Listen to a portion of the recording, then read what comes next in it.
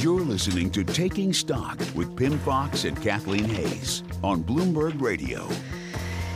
From big banks to the U.S. Chamber of Commerce, Wall Street and business lobbying groups are teaming up to fight the Obama administration's new rules for U.S. brokers managing retirement accounts, saying the new regulations include a, quote, deliberately unworkable fiduciary standard.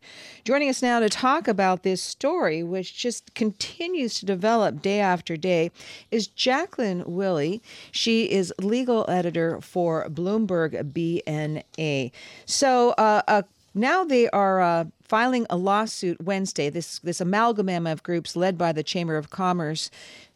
They're filing a lawsuit in Dallas federal court as of yesterday. And, of course, the suit is being lodged against the Department of Labor Secretary, the Department of Labor and its Secretary, Tom Perez. How aggressive is this step and what is driving it?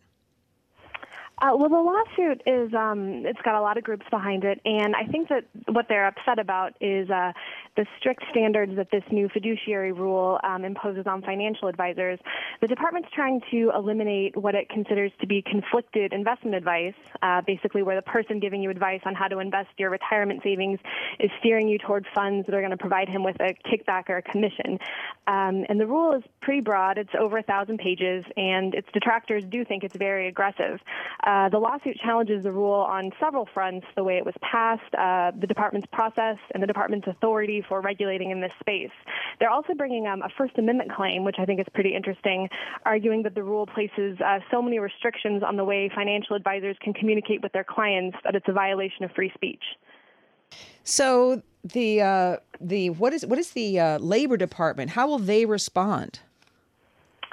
Well, I think the very first fight might be about where they hear the case. The lawsuit was filed in a federal court in Dallas. I think a lot of people were expecting to see it in Washington, D.C.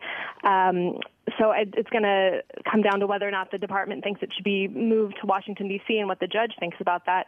I suspect that the plaintiffs filing suit, the financial services industry groups, think that the precedent in the Fifth Circuit is going to be a little more favorable to them. So we'll see how that shakes out. But the first fight is likely to be about where the case is going to be heard.